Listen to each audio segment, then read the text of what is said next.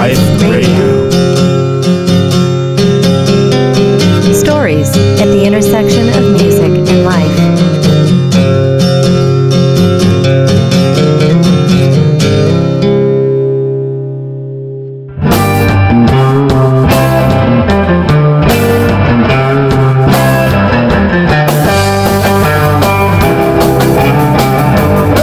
Hello and welcome to another episode of Music Life Radio. I am your host, Dan Sauter. Music Life Radio is a free podcast available on iTunes and your interwebs at musicliferadio.com and features interviews and stories about and related to music. Today on the program, Eric Corr interviews the comedian, poet, and self-help author, Bucky Sinister.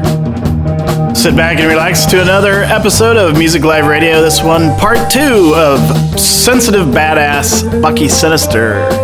But first, let's hear a little bit of comedy from Bucky from his album, What Happens in Narnia Stays in Narnia.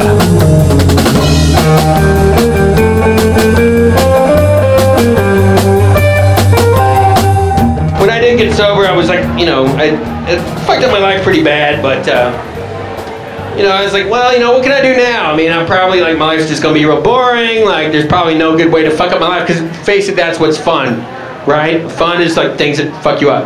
All right. And then after a meeting one day, I heard somebody like talking about this horrible experience they had getting a date off Craigslist. So I'm like, here we go. Here's something I can try, and please, just don't do it. And Craigslist, I love Craigslist. It's great for things. It's great for getting someone to come pick up your old futon. It's great for getting didgeridoo lessons. All right, beginning or advanced, because you can get either kind. Like beginning didgeridoo is like this. Okay, and advanced sounds like this. All right, I had a couple weeks of that. Like, believe me, fellas, Burning Man will be one long non-stop pussy festival. Like, if you like girls from Eugene whose dreads have grown into their pubes. But hey, like, don't hate, All right. What, does everybody know her? What? Yeah. Come on, we didn't all write green tortoise for the food, huh? Like, all right. Welcome to Music Life Radio. I'm here with Bucky Sinister today. My name is Eric Corr from the band Gunpowder.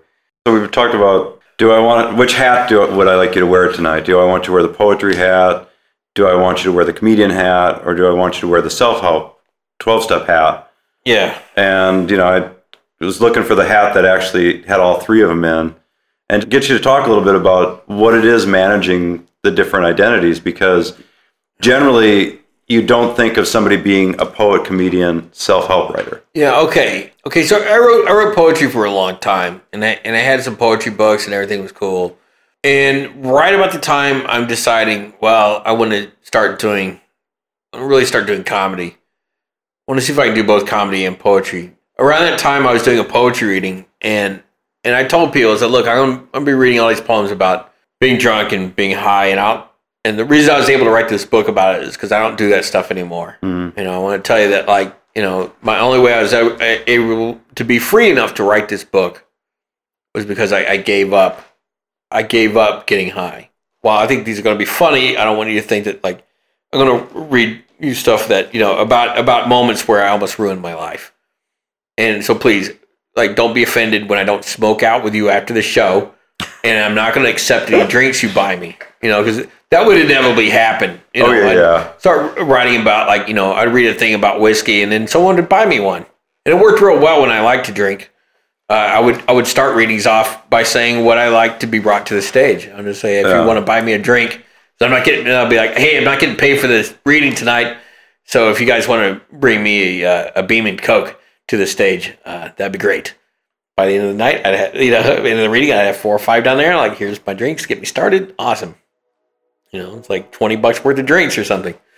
So I'm reading that stuff, and then there's an editor in the audience, and she said, "You should write a self-help book." And I knew she worked. I knew she worked for this company that did that, and I was like, no. She actually said, "You should write a book for us." I was like, "Absolutely not." So you had already gone from doing the straight up poetry to the comedy, and then that.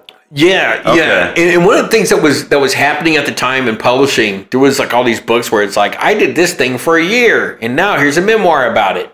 Like, you know what I'm talking about? Like, Yeah. I cooked a different recipe every day for a year, and here's what I learned about my mother. Like, I was like, Don't they call that blogging now? Is that I guess it was like kind of in the wake of like Super Size Me. Right. Like, it was like, I ate McDonald's every day for a month. Here's what happened. So that's what was getting published. And I was like, oh, I'm gonna do this with comedy. Like, I want to write a thing about how, like, you know, how people break into comedy and like all the little characters you meet and stuff. And I don't know. That wasn't really going anywhere. But I was like, you know what? I like doing comedy. I think I want to make a run at this. So, yeah, I was trying to figure that out. And then when I got this offer, and I was like, no, I can't do this. I can't write a self-help book. And I knew a lot of the other books they'd done, and like, I don't understand any of that. They have a lot of kind of new agey stuff, a lot of stuff about energy and, you know, healing and auras and whatever else. And I was like, I don't understand any of that. And they also do a lot of astrology and tarot books. And I was like, I don't know anything about that stuff, and I don't have the patience to learn it, to write it. So classic Joseph Campbell refusal of the call. And, you know, she said, why don't you put together a proposal of the book that you would like? You know, like, because I was like, I don't like self-help books. And she's like, well, what would be the self-help book you would like? And describe that in a proposal. This is a great idea. I'm immediately intrigued by this. Mm-hmm. What would my self-help book be? Like, what would the self-help book I want to read? What would that be? And I just went home and wrote that. And I was like, I could actually write this. And I put together a whole bunch of chapter headings. And I went in there, and they were like, when can you have 35,000 words to us? So this was basically pitched off an outline then. I mean, after it came unsolicited towards you. Yeah. I was like, look, if you're a writer and anyone wants to meet with you about any book, like, you do it. Like, you go. Like, that happens. That might happen in your career.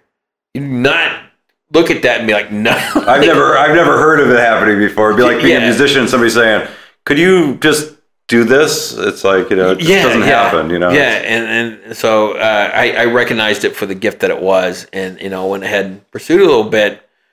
I was like, I can have 35,000 words in like 12 weeks. I get a contract in the mail like 2 weeks later. They've already started the clock. So now I had like 10 weeks. I was like, you sons of bitches. So you had never really considered doing anything like this up to that point, though? No. Okay. No, and I was just like, this ain't your dad's 12-step book or whatever. Like, and I was like, I had some things. I was like, look, here's some deal killers. You're not going to put a landscape on the cover. You're not going to, you're not what about a cloud? You're not going to use recovery font for this, like, you're not going to use, like, you know what I mean? Like, there's certain fonts that people use. There's certain things that are. It's like, I'm not, you're going to make a book that, like, a guy in a biker gang wouldn't be embarrassed to be seen with. Like, you're not going to make the cover, you'll make the cover look like some badass thing. Like, you're not going to make it look like a field of flowers or whatever. Yeah, the cover almost has a DIY feel to it. It reminds me of like an old rock poster. Chuck Sperry designed it. Yeah. He does the Firehouse rock art posters. Yeah. Like, he's my old bro from way back. He wrote for, he did comics for World War III magazine and made his living in rock posters for like the last, I don't know how many years. Oh, cool. Yeah. So I was like, well, get this guy. And he was stoked to do it. And he's done a couple other book covers since then. Because he's just a graphic genius, even though he's like known for his posters. He can do anything. Yeah, so that kind of happened, and it did pretty well. And they made an electronic copy of it right when Kindle started. Oh, wow. And there was like, no one else had any self-help books, any like recovery books in Kindle form. There was like 2. There was like the big book, and there was like a couple other things. So it sat at number 1 on electronic books for a while, and that was like a real good boost. And then people at Borders and Barnes & Noble seemed to like it. And they were giving me really good placement in those stores, which was kind of unheard of. I'd actually seen it in one of those before. Yeah, and now like as soon as the chains start treating me well, they start to go under, basically. Yeah. So my second book my second self-help book had a little bit of a struggle because of that, because we were planning on selling all the same outlets, and some of them were physically not there anymore when we went to sell them. That was kind of a shame, but I had this thing. Suddenly I was juggling 3 things at once. And I was like, okay, you wanted to write another book. It's not the book you wanted to write, but this is the book you get to write. So I was like, all right, let's see what happens with this. So what's interesting is when I'll write about the same incidents. I've written about them in a poem. Mm-hmm. I've made a comedy routine about them, and they're a bit in the book. In the self-help book. And those are my favorite things. It's like I can turn this like any one of 3 ways. Here's kind of a sad, tragic part of it. Here's something funny about it. And now here's the part you're going to learn from. And it's because it's all like the same stuff. And it kind of like, do you have the Play-Doh factory when you were a kid? Yeah, of course I played with Play-Doh. Yeah. It's there's this Play-Doh factory, and they had like this thing that would just squeeze Play-Doh out this hole, and then you slide different stencils in front of the hole. So it comes out like shaped like a star, or like shaped like a square or whatever. But it's all Play-Doh. It's just like, what shape are you pushing it through? And that's kind of what I was doing with this stuff. It's like, well, this idea, this experience of mine was like the Play-Doh, and then it's like, what hole am I going to put in front of it? Comedy hole, poetry hole, self-help hole, time to squeeze. And, so it's like the same stuff to me. Yeah. It's just like the audience is different, Do you ever find it challenging when people, because we talked about this too, is you're going somewhere, somebody has an expectation of that persona they're expecting, and you're expecting to be a different one of those roles. Oh, yeah. How do you manage that? Yeah, it's hard. Like, that would catch me off guard sometimes when I would go places, and I would be expecting to do a comedy gig, and they say, oh, we want you to read something. I was like, I didn't bring any of my books with me. You should have told me. So you get what musicians get, where it's like, can't you just play that song for us? No. Yeah. I haven't played that song since we recorded it. It's not going to happen. Yeah. If they were assuming you're playing a song you don't play anymore. Like, you still know it, right? Oh, I don't know. And then, like, the self-help thing was really weird because I didn't really know how they did their thing. Mm-hmm. I found out, like, at a lot of the self-help readings that, like, people want to do Q&As. They just want to ask questions. They don't really even care that much. You just kind of say who you are, and they're kind of, like, sitting around waiting for you to shut up so they can ask a question, which was kind of odd. Like, I just would read a couple parts of the book and then realize that, like, oh, everybody has their hand up. So they've already read the book, so it's really redundant. Well, the self-help crowd, there's some people who only read self-help books. Okay, that's all they read. Some of them for themselves. There's kind of busybody self-help people who buy a book and then give it to someone that they think needs it, and you might have a relative like that, because they always seem like, because a lot of people, I realize this, because people are like, oh, I'm getting this for my nephew, he's in a rock band. And I'm like, I don't know if I said, is he trying to quit drugs and alcohol? No, but he should. I'm like, oh God, like, this is going to get thrown away. But whatever, I still get my cut. It's there's that. There's people who, like, I don't know, it's almost like they're self-help naysayers. They read all the self-help books, but they want to tell you why you're wrong. Okay. And I wasn't prepared for those people at all. Like, they wanted to point out the flaws in my books. Sometimes they hadn't read it, but they want to, like, come by and let me know that, like, I wasn't doing things right. Those are those people that comment on the news things on the internet, aren't they? Yeah. I don't think they actually read the articles. I think they have nothing else to do. Well, yeah, the people who comment on, like, some unrelated political thing, and the Bear's like, it's like, hey, this puppy, like, gets out of, gets stuck in a pipe, and someone gets it out, and then so like, and then someone will comment like, well, that's Obama for you, right? And you're like, what? How did you get there from there? It's like, Obama hates puppies. I mean, what are you talking about?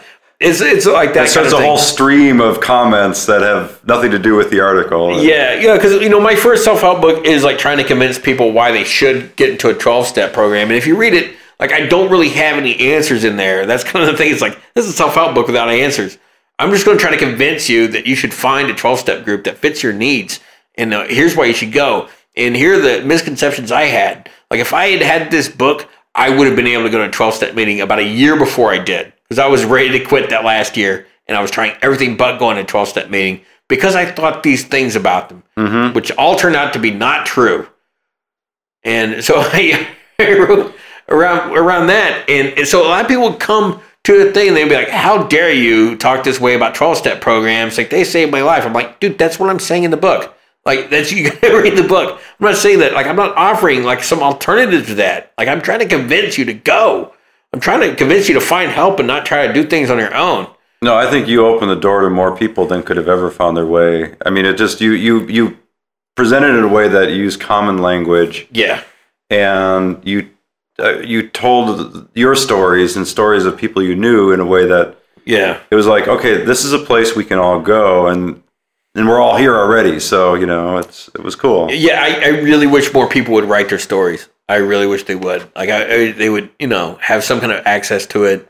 I knew this one guy who got sober in the penitentiary, and he ended up with lung cancer, and he died. But he had great stories about these things. I wish he'd written them down. They were amazing. Yeah. But there's these things that, like, I learned a lot from, and it's just in the wind. And you know what's weird though is I know, like, I mean, when I speak in 12-step meetings, I tell my story. Is I often start out my story by, if you've ever heard me before, I probably won't tell the story in the same way. Yeah. Because I'm standing in a different place today. Yeah. And what happens is it's harder to tell the same story over and over again because I can't see the story with those eyes anymore. It's like singing a song. Yeah. There's songs you stop singing. I bet there's poems you stop reading. There's probably poems that you're just like, I can't even connect. I don't even know who wrote that anymore. Yeah. Yeah, there's poems I wrote. I had some poems published that I wrote when I was a teenager, and I don't feel that way anymore. And they're all kind of like, God, I don't really like the mindset I have when I wrote them. And occasionally I'll get an email from some kid like, I'm in high school and this is the only poem I've ever liked. I'm like, yeah, I get it because I was like a little bit older than you when I wrote this, and so that makes sense that we're in the same place. Like, like. That something I wrote at 19 speaks to you at 17, and kind of at the right age for this to make sense to you. And are you writing more recovery stuff, or what do you? My publisher is down to do more stuff, and at this point, it's like I kind of put down all the ideas I had. Like, I don't really like. I put down all the ideas I had and stuff, and I don't really have much more to go with it. What do you want to do? If I was your publisher and I said, Bucky, look, we just want you to write. What do you want to write? I've never written a novel that was any good, and I kind of like to do that. I mean, that's on my list of things I want to do. Unfortunately, like, I usually get to about 15 and 20 pages and realize this is all I had to say. And like, I don't really have big novel ideas. I just would like the idea of writing a novel. I just don't know what I would say. There's that. I worked on. I did write a TV pilot script that I'm trying to figure out how to shop now. I turned on TV the other day. Was it you? It was some kind of monster show. I swear to God, there was some guy dressed in Halloween makeup, and I'm like, "That's Bucky." Oh, I don't think so. Some kind of coffee TV. Okay, I had to ask because he had a similar accent to yours, a similar tone of the voice. I'm like, well, that could be Bucky with makeup. Yeah, it's weird. I did a lot of stuff for a while, and like people were like, can I shoot you for this or that? Can you do a scene in this thing? And occasionally, like, one of them would show up somewhere, and I'd be like, oh, geez, that thing happened. So that's why I'm kind of like, I'm not sure if that was me. I did do a scene this summer for Bobcat Goldthwait. Oh, wow. in his next movie. And I don't talk about that too much because I'm in one scene that could get cut.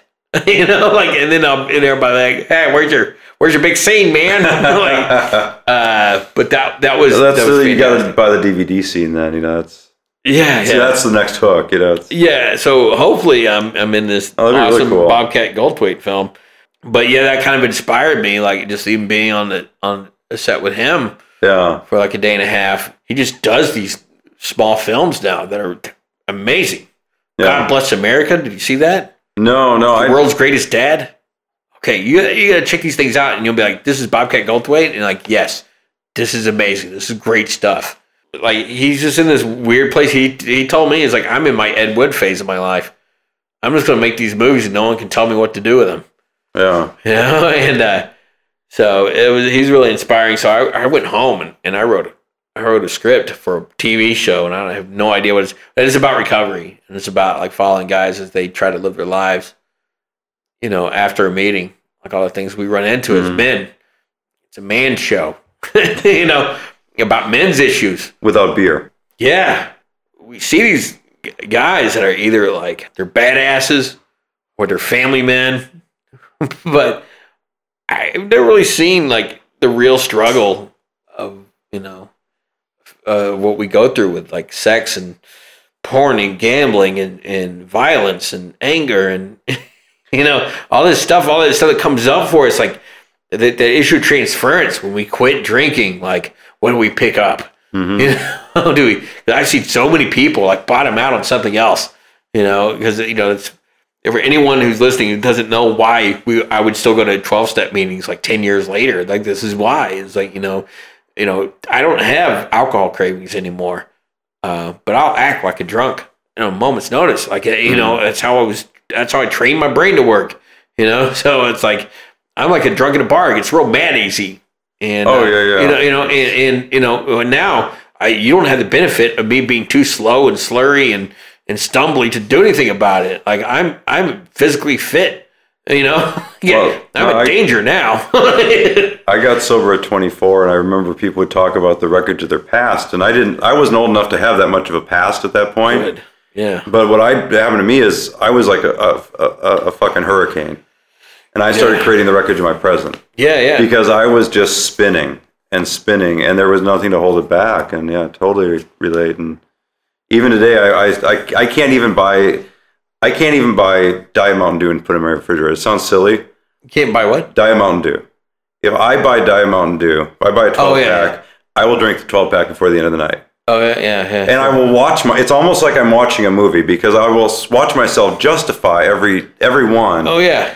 Like, oh, you know, it's not a big deal. It's fine. By the end of the night, my heart's pounding and I feel like shit. I'm like, you know, maybe that wasn't a good idea. And I have the whole night to think about it because I can't sleep. So, you know, it's... Yeah. But it's still little shit like that. I'm always going like, oh my God, you know, but it's on a moment's notice that spin can hit, you know? Oh, sure. See, what else am I doing? So I wrote that thing and trying to push it around. I'm taking notes on a philosophy book, and I guess if you were telling me what else, right, I'd probably dive into this thing. But I'm still kind of a notes phase, and I'm also kind of looking at other philosophy books to see if this thing's already been written. I'm in real danger of like seeing something on Discovery Channel and then thinking I thought of it. I can do that, but it would be about.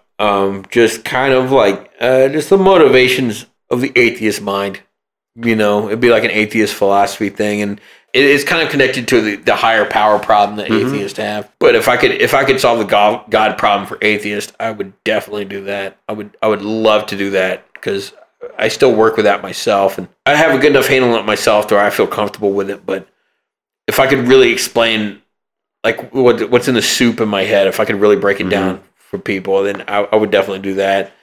No, and that's one of the things I really liked about your book that you wrote too, is that you talk about atheism in a way that you frame it, you give it a different framework than I've ever seen before. Basically, the atheists we know of in culture like are usually kind of like either vindictive or angry. They want to prove why someone's wrong. They want to say like, here's why God's not real, or like, here's why you're wrong. Here's how we're being oppressed because it says God on our money or whatever. And I'm definitely not like that. And there, but like those are the ones you hear. Those are the loud ones. You know, and it's like, is there like kind of a more positive kind of atheism? Like, because I do, like, I'm an existentialist, you know, and you know, even the picture of that is this very dour, sad thing.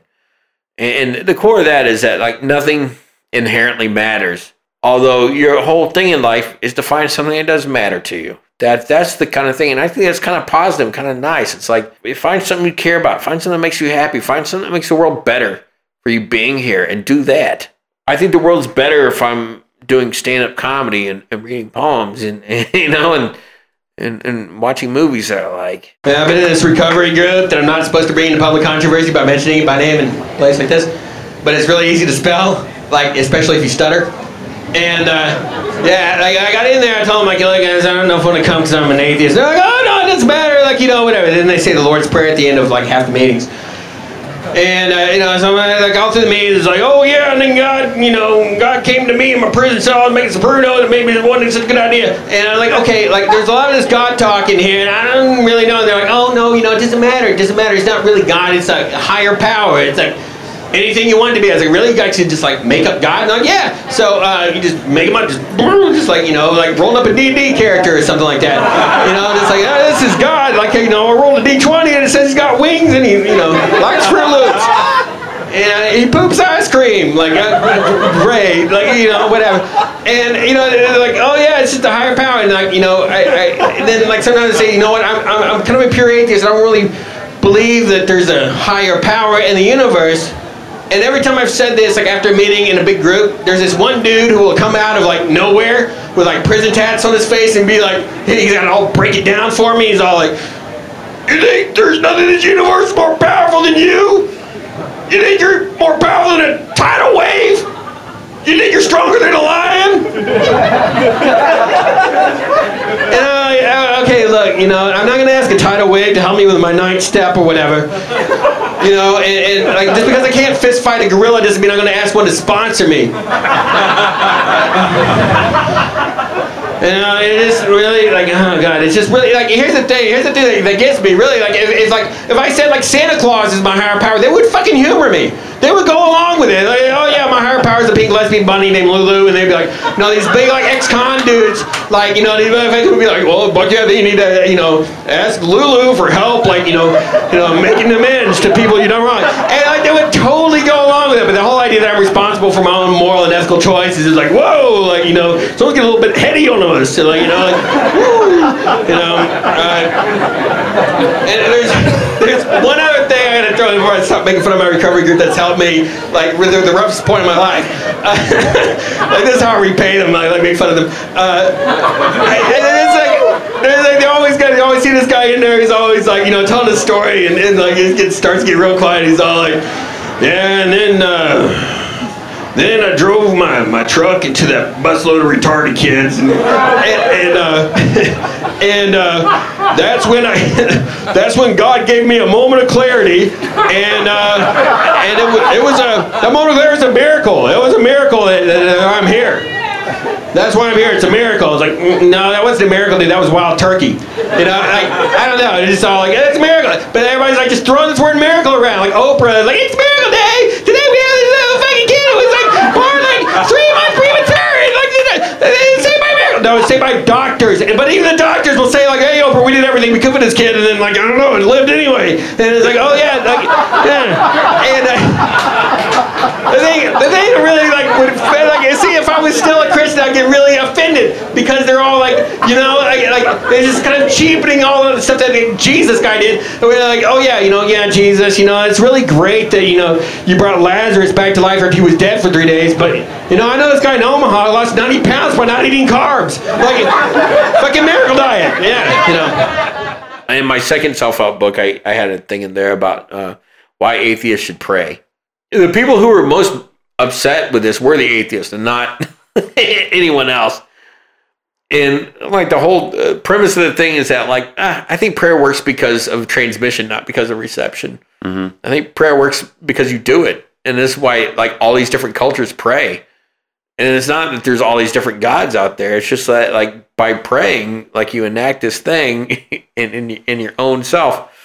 And, I thought the religious people would be mad about that. Be saying like, God doesn't hear you. It just matters that you speak to him, because he's not real. But like, if you speak to him, it matters. And it makes a difference. And yeah, it was more the atheists. I got a lot of angry mail from atheists about that. Like, how dare you? Atheists don't need to pray. Like, that's BS. It's just, don't assimilate like a religious value, blah, blah, blah. Like, wow, really? A lot of people don't realize you actually have a really strong religious background, so you actually could speak the language on both sides quite well. Yeah, I grew up fundamentalist, and, when I dropped out of that, I went and looked at all the other religions, trying to find something. I didn't want to be without religion.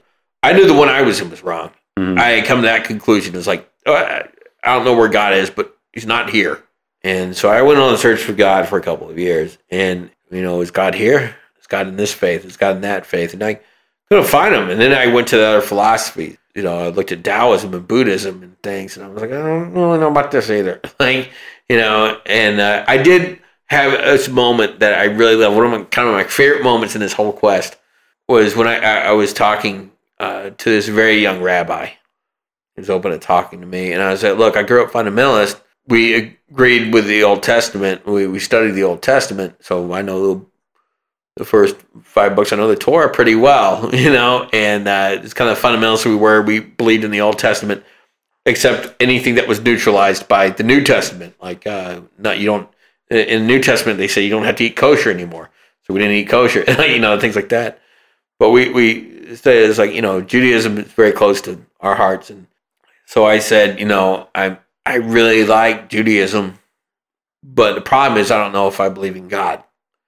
And he said, well, that isn't really important. I was like, what do you mean? He says, God doesn't care if you don't believe in him. He just wants you to do what he says. And I was like, wow, that's kind of brilliant. I love that so much, and I thought it was such great logic. I'm like, oh yeah. That's the way he looked at it. It was just like, just do what God says. Doesn't matter if he's real. like, wow. It's the first time anybody in any religion ever said that to me. Doesn't matter. You don't have to believe. Yeah.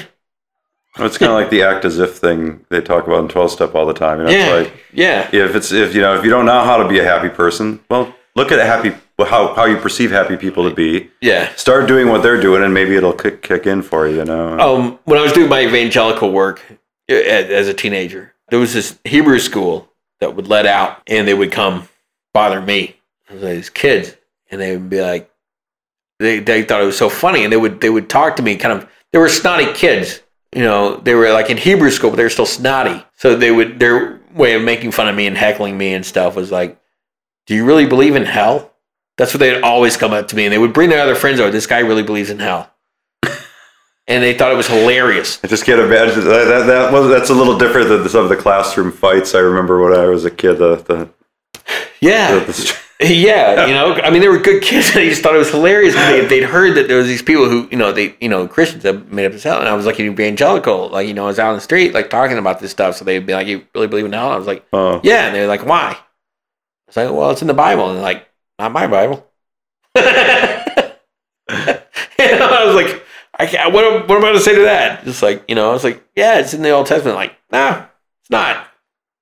And they forced me to look at my own Bible again. Like in this book in Job, he's talking to the devil, and it's like, that's his adversary.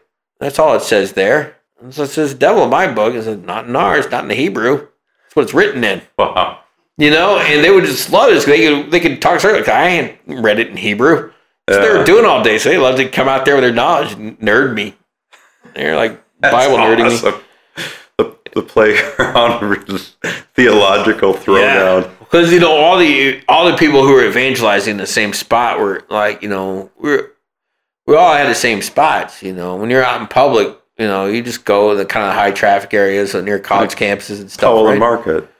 Yeah. That's the hot spot now. Yeah. So I, ended up having to talk to the Nation of Islam guys. They had their own things and the way they thought the world worked, and which is far out, man. I mean, that. I didn't know that's not what all Islam was. I thought that's what every Muslim believed. It was what the Nation of Islam believes, and it's it's different. It's that's comparing the Mormons to the rest of the Christians or whatever. They got their own separate thing going on. It's really crazy. It's really out there. Like, my apologies to anyone who's listening to this who's offended, but I just can't wrap my head around some of the stuff they come up with. So them, and then I was also nearby where the Unification Church was, which is what's sometimes referred to as the Moonies. Oh, okay. And that's their official name is Unification Church. So where were you when you were doing all this? Where? Yeah. This is mostly Boston. Oh, okay. Yeah, we lived out there. We're like fundamentalists, and then we moved there and we joined this evangelical church. Okay. That I don't like to mention by name because some of them are pretty radical. Yeah. A little vindictive. I'm thinking Boston. Where were the Catholics in all this? I mean, that must have been. The Catholics don't really evangelize like that. Like they I know. I was raised Catholic, and nothing really mattered. Yeah, like it was more of a social club. Yeah, like the Catholics, they'll send. They have a history of sending people to foreign countries to start a mission or whatever. But like once they're in the U.S., they don't really stand on street corners and preach or invite people to Bible studies or whatever. I've seen a lot of religion from a lot of different angles, and a lot of people in 12-step circles have this other God that's not in any religion, and they're kind of cool with it. I call it junkie God these days.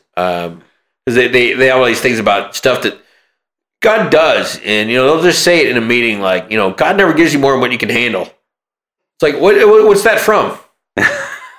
How do you know this? Is that in a book? Is that in a religious text? No, it's not. It's just this thing that's Don't get of this. Yeah. It's this thing that's been passed around meetings, and it's like it's in no. That doesn't happen. That idea appears in no religious text. It's just something that's like, yeah, God does give you more than what you can handle. Like, cancer, you die. There you go. Like, you know what I mean? It's like sometimes you lose your mind. Sometimes you go crazy. Like, God, you couldn't handle that, could you? You had a nervous breakdown. And it's these things that they say about God that makes them feel better. Yeah. And you know what? That's kind of all they really need. So I don't want to be like, you're wrong. But it's funny because there's a lot of things like that, and I would love to find out all of those and put those in one place. The attributes of junkie God. They have this kind of almost this magical realism of God as well that a lot of other religions don't have, and where they be like, yeah, I walked out of my house and I looked at a liquor store across the street, and a guy came out of the liquor store and threw up on the side of the wall. That was God telling me I need to go to a meeting.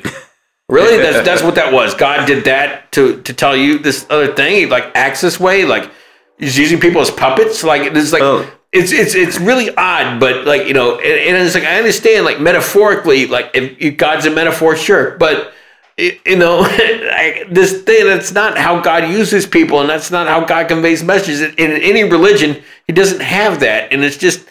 But Junkie God does it, and it's okay. And because of that, I see all these things like that, and I realize, okay, when they talk about God, it's this kind of group God that was made up here, and it's kind of okay, and it's not really as scary or as offensive as it used to be, because they don't think of the same God I think of when I say the word God. Because I think of this very vindictive, angry, fundamentalist God. That hey, you know what? Someone doesn't hear about the good news of Jesus Christ, your personal Lord and Savior, then they go to hell, and it's up to you to teach them about that. So you got to go all over the world, telling everybody and shove it down their throats. And that's the guy I think of. Oh, you're thinking of this other kind of vague thing. It's almost like more of a shamanistic type of thing, where everybody's almost because it seems like everybody's interpreting signals and signs, and it's like a bunch of people are like, oh yeah, we believe in God, but they'll even say things about God made me this way, but they don't believe in creationism. Well, they believe in what they need to. It's more of a survival God. It's like I believe in what I need to get through this moment, and and see what happens in the next one. Yeah. I just love it if that's the guy that survives civilization. You know what I mean? It's just kind of all the religions that survives. It's that one. And it's kind of cool. We've been on kind of a ride into a whole bunch of different places today. Yeah. Kind of past, present, touched a little bit in the future as it might be. So for some reason I'm seeing a movie with you doing a street corner comedy film.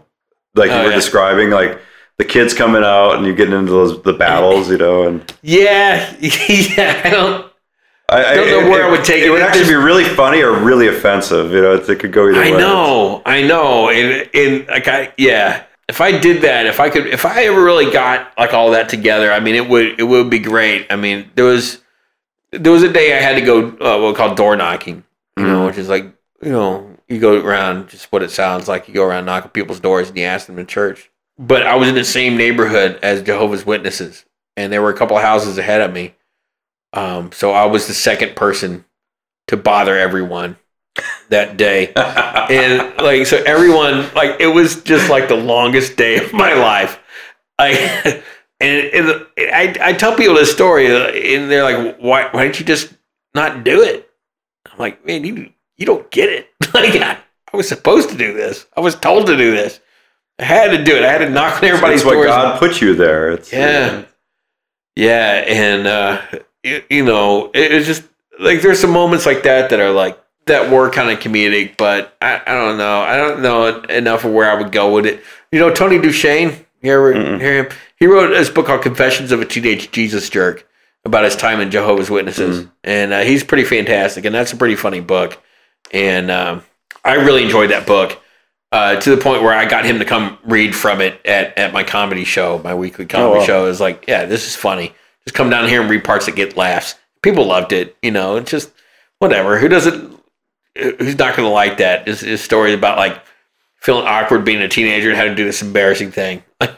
It's kind of universal. We're all embarrassed by something at that age. Oh yeah. Might as well be church instead of your parents or whatever. Like, is there anything we haven't talked about that you really want to talk about? Anything going on or anything that's coming up? Or I don't know. I have a weekly comedy show. If you guys are in San Francisco, I'm usually at the Dark Room every Wednesday at 8. And it's the group, The Business, right? Yeah, and we're there with like, there's 9 of us all together in 2 different cities. There's a business that happens every Thursday as well in LA. If you're in LA, sound of my voice, look for it on Thursdays. And it's Wednesdays in San Francisco. And it's in the Dark Room on Mission Street, right? Yeah, okay. Dark Room is ours. They just doing the one in LA for a couple of weeks. I can't remember where that one is. It's in Los Feliz somewhere. The Dark Room show I went to was awesome. Yeah, you had a lot of special guests there. Yeah, we bring in other people. And it's like there's in SF there's like 5 of us who live here, and usually like 2 of us have another gig that night. So there's usually 3 regulars, and then like whatever else we have as guests down there. We've had we had W. Kamau Bell back in the day before he got big. We also had Hannibal Buress there about a year ago, and there's some other pros like come in. Laurie Kilmartin came in before, and Todd Barry and some other people, and it's pretty cool. Like like a lot of people will come in like a day early for something. Like for they'll have a Thursday through Sunday gig at the Punchline or something. They'll come in a day early and try out their new jokes that night there, so anyone can really walk in. It's been pretty awesome. Kyle Kinane came there one time, just tore it up. It's a really intimate venue too. I mean, it's it's like a 49-seat theater. Yeah, it seats technically a little more than that, but that's like kind of like a I don't know. That's just kind of like some kind of fire code description or something. I don't know. So basically, like once you get like 30 people in there, it starts to feel really intense. So it's pretty great. Yeah, and we're going to be doing like some shows in Sketchfest this year. So they've been booking us now at other places like Cobb's and the Punchline to come in as a group and do our thing there. So it's been kind of interesting. I definitely think like that's kind of my main thing now. It's just doing comedy all the time and doing that on a weekly basis.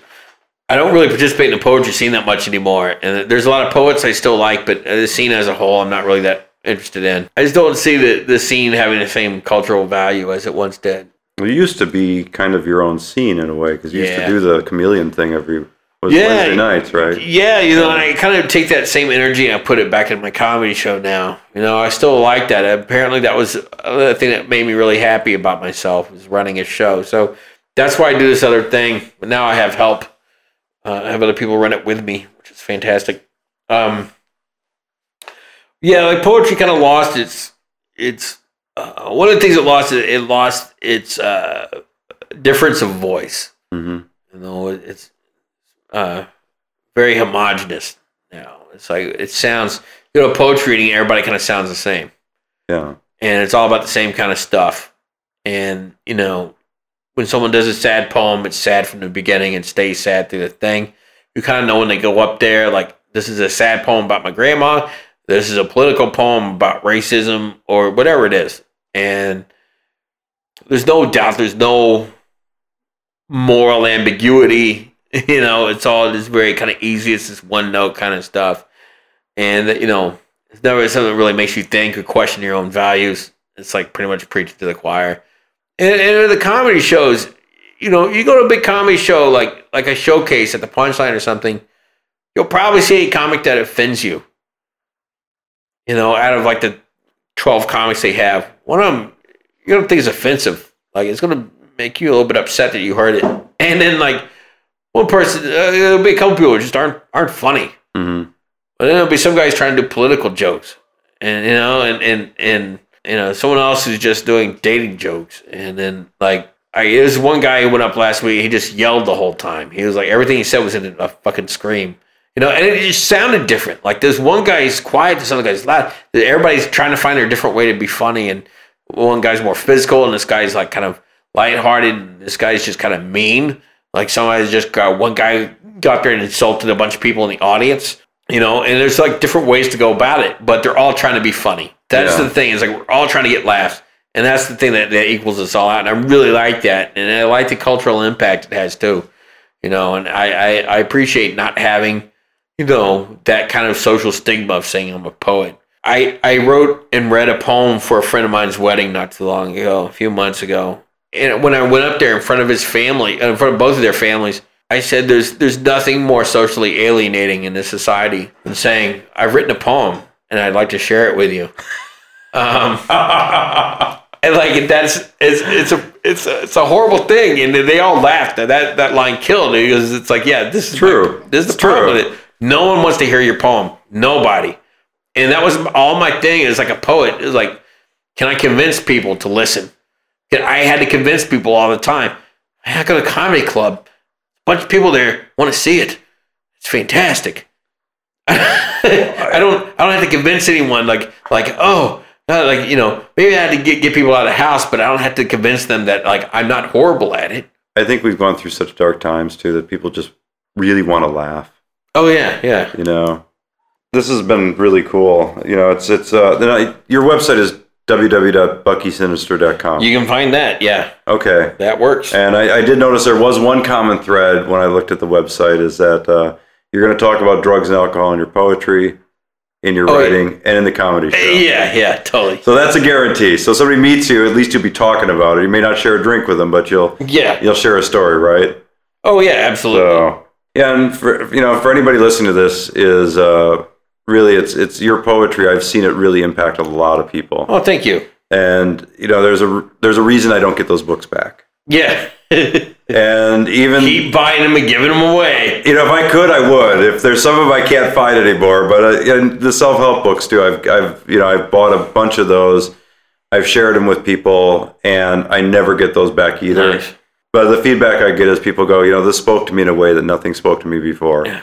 And one of the things that I know that I'm really grateful for your work is this: you have a voice and a way of framing things and a way of perceiving things that a lot of people don't know how to articulate. Oh, thank you. And I think it's a really important thing. So, are you guys sponsored by Audible? Audible.com? They have an audiobook of mine up there. There's Get Up is an audiobook. Okay. Now read by the Upright Citizens Brigade. Sean Conroy. He's fantastic. Cool. Improv guy. Right on. That's the only thing I can think of. Anything else you want to plug? Now's the time. That's good. I want to always plug that on podcasts and radio and stuff because it seems to be the similar crowd of people who buy audiobooks. So I do have a record. Well, plug it. Yeah. It's called Sensitive Badass. If you go look over at Bandcamp right now, it's actually on Name Your Price. Yeah, go over to Bandcamp. Look for Bucky Sinister. Sensitive Badass. Name Your Price. Cool. Well, thank you so much for coming on tonight. Absolutely. This has been great. Thanks again to Eric and Bucky for the interview. Before we go, we've got a poem by Bucky Sinister off of Sensitive Badass. This one entitled The Other Universe of Bruce Wayne.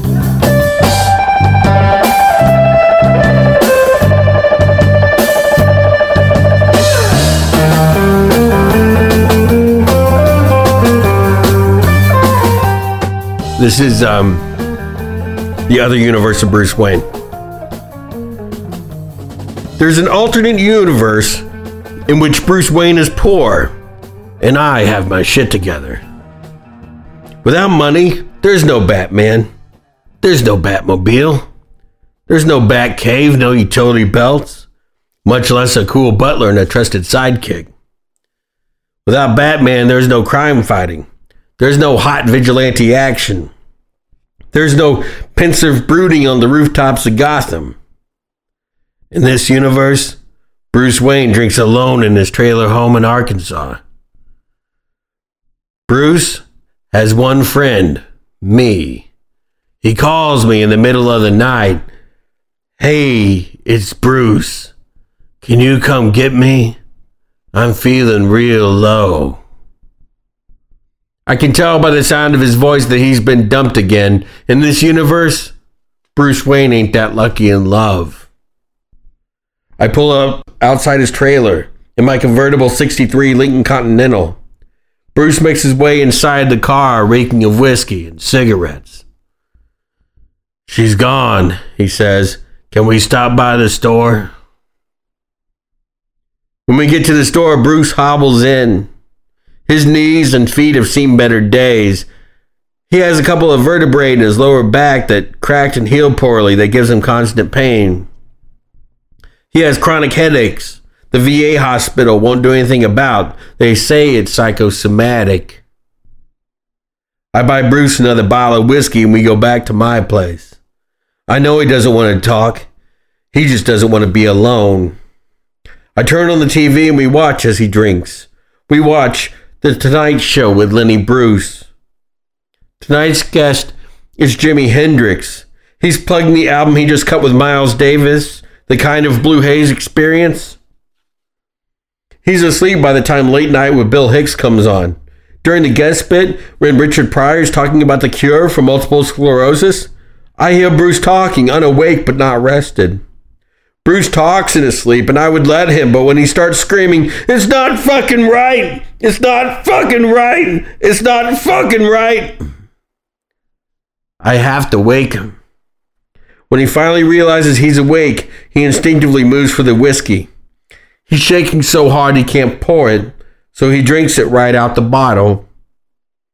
I sit next to him and hold him close to me. It's okay, Bruce. There's another universe out there in which everyone loves you. Children read about you in comic books. Adults make movies about you. And you symbolize justice in human form. Bruce looks up. And in this other universe, he asks, what are you? Bruce, I say, don't you concern yourself with that. Thanks again for checking out Music Live Radio. I'm your host, Dan Sauter. Music by The Gillbillies. Check them out on MySpace/The Gillbillies and on Facebook. Type in The Gillbillies and you'll find them.